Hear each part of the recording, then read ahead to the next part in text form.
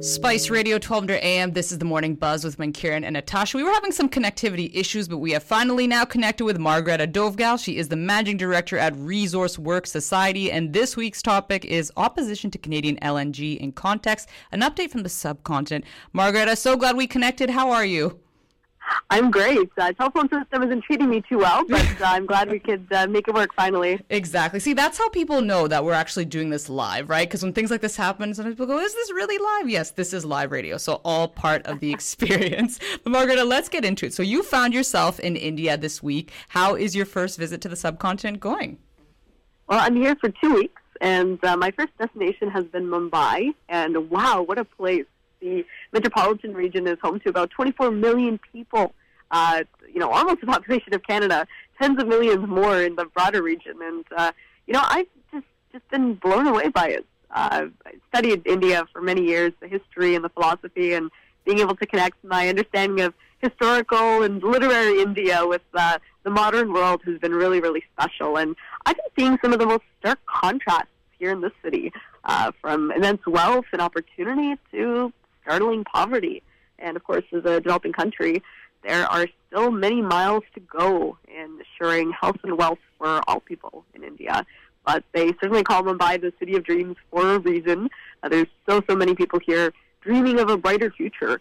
Lots of young professionals that I'm meeting, lots of folks who are just normal working individuals looking for better opportunities for their families. But general impressions, the food is spicy, no surprise. It's consistently warm, a little bit wet, and the weather on the report is always reading smoggy or smoky. So that's certainly been an interesting experience so far. Oh, yeah. Me and my co-host, Natasha, we love the food in India, so we're kind of really jealous of you right now.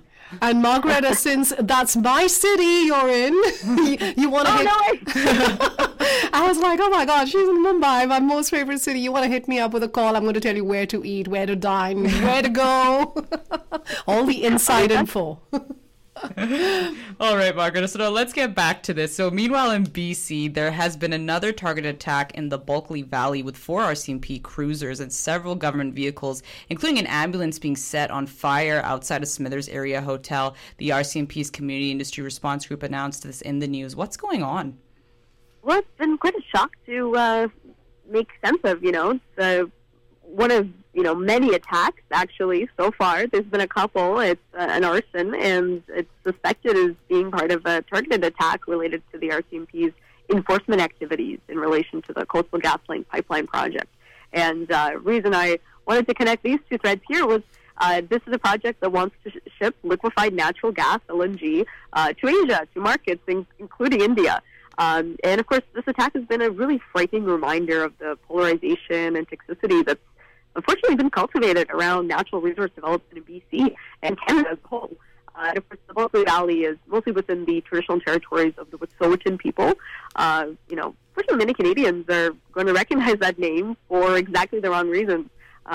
Thriving culture, amazing people, great history and practices, and so much richness and depth there. But so many people will just remember the protests in 2020.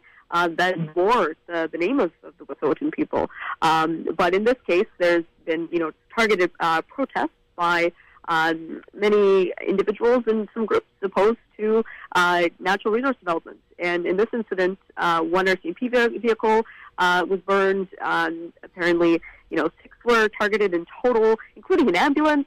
And the most frightening part of it all was the arsonists were seemingly unconcerned about the safety of guests, the Sunshine Inn. And I think in a general sense, this ongoing violence is pointing to the toxicity and challenges around dealing with climate change. How do we have intelligent, informed, peaceful conversations about this topic? And the project itself is about 70% complete right now.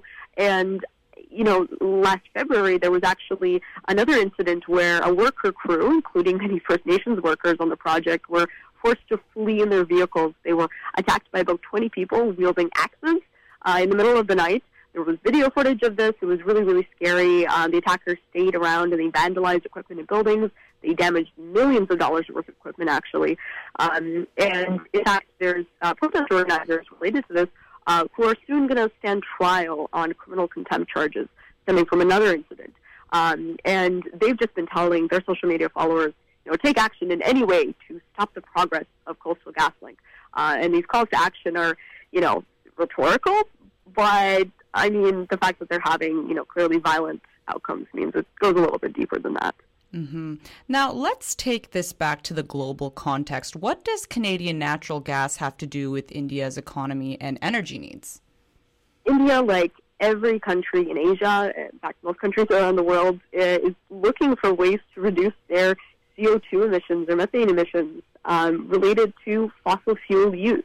It's the thing that the world runs on. And, I've certainly seen from the air quality here, there's everything from, garbage being burned because the waste management systems are not entirely up to snuff for a city of tens of millions, to just massive traffic from city end to city end and all the emissions associated with cooking and electricity generation.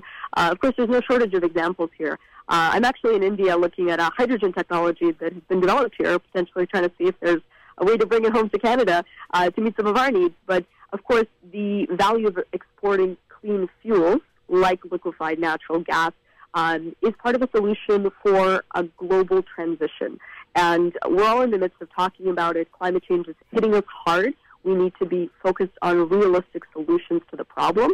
And fuel switching is a really, really important way to look at it. So, of course, seeing Canadian natural gas export infrastructure be targeted in such a frightening and escalated way really just reminds me of the need to enforce the rule of law, see projects through to completion, but more importantly, cultivate a better, more informed and civil discourse around not only energy transition, but also climate issues and environmental management. Now, there is a major climate gathering happening in Egypt next month. What can you tell us about it? Yeah, so that's the Conference of Parties, COP 27, the 27th gathering that's happening in Sharm el-Sheikh, November 6th to November 18th. And it's an annual gathering of governments, many civil society, people from around the world that seeks to draw together consensus on global efforts to fight climate change. So they talk about transition pathways. Very often the organizations involved in this will issue reports. They often make headlines talking about the things that the world needs to do to stop climate change, the impacts if we're not able to. And, of course, in the midst of what is going to be probably a busy news cycle around COP27, it's an opportunity for Canadians to consider how we want to be part of the global picture in transition and climate action. And as I spend my next couple of weeks here in India, I'm going to be thinking a lot about not only what we can offer the world, and, that's everything from Canadian ingenuity, our innovation, our ability to produce resource commodities that the world needs in responsible ways. But it's also what the world can bring to Canada. And, in this case, like I said, it's an Indian innovation that we're looking at. But I think in a general sense, we all need to be thinking about how we can have informed, rational, fact-based discussions.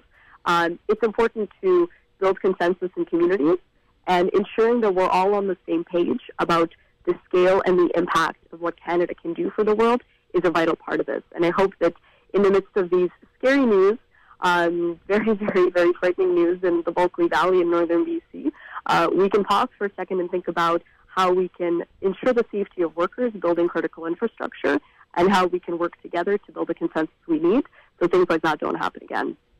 Margareta, thank you so much for your time. We really appreciate it. You take care. Thank you. Have a good one. Thanks, you too.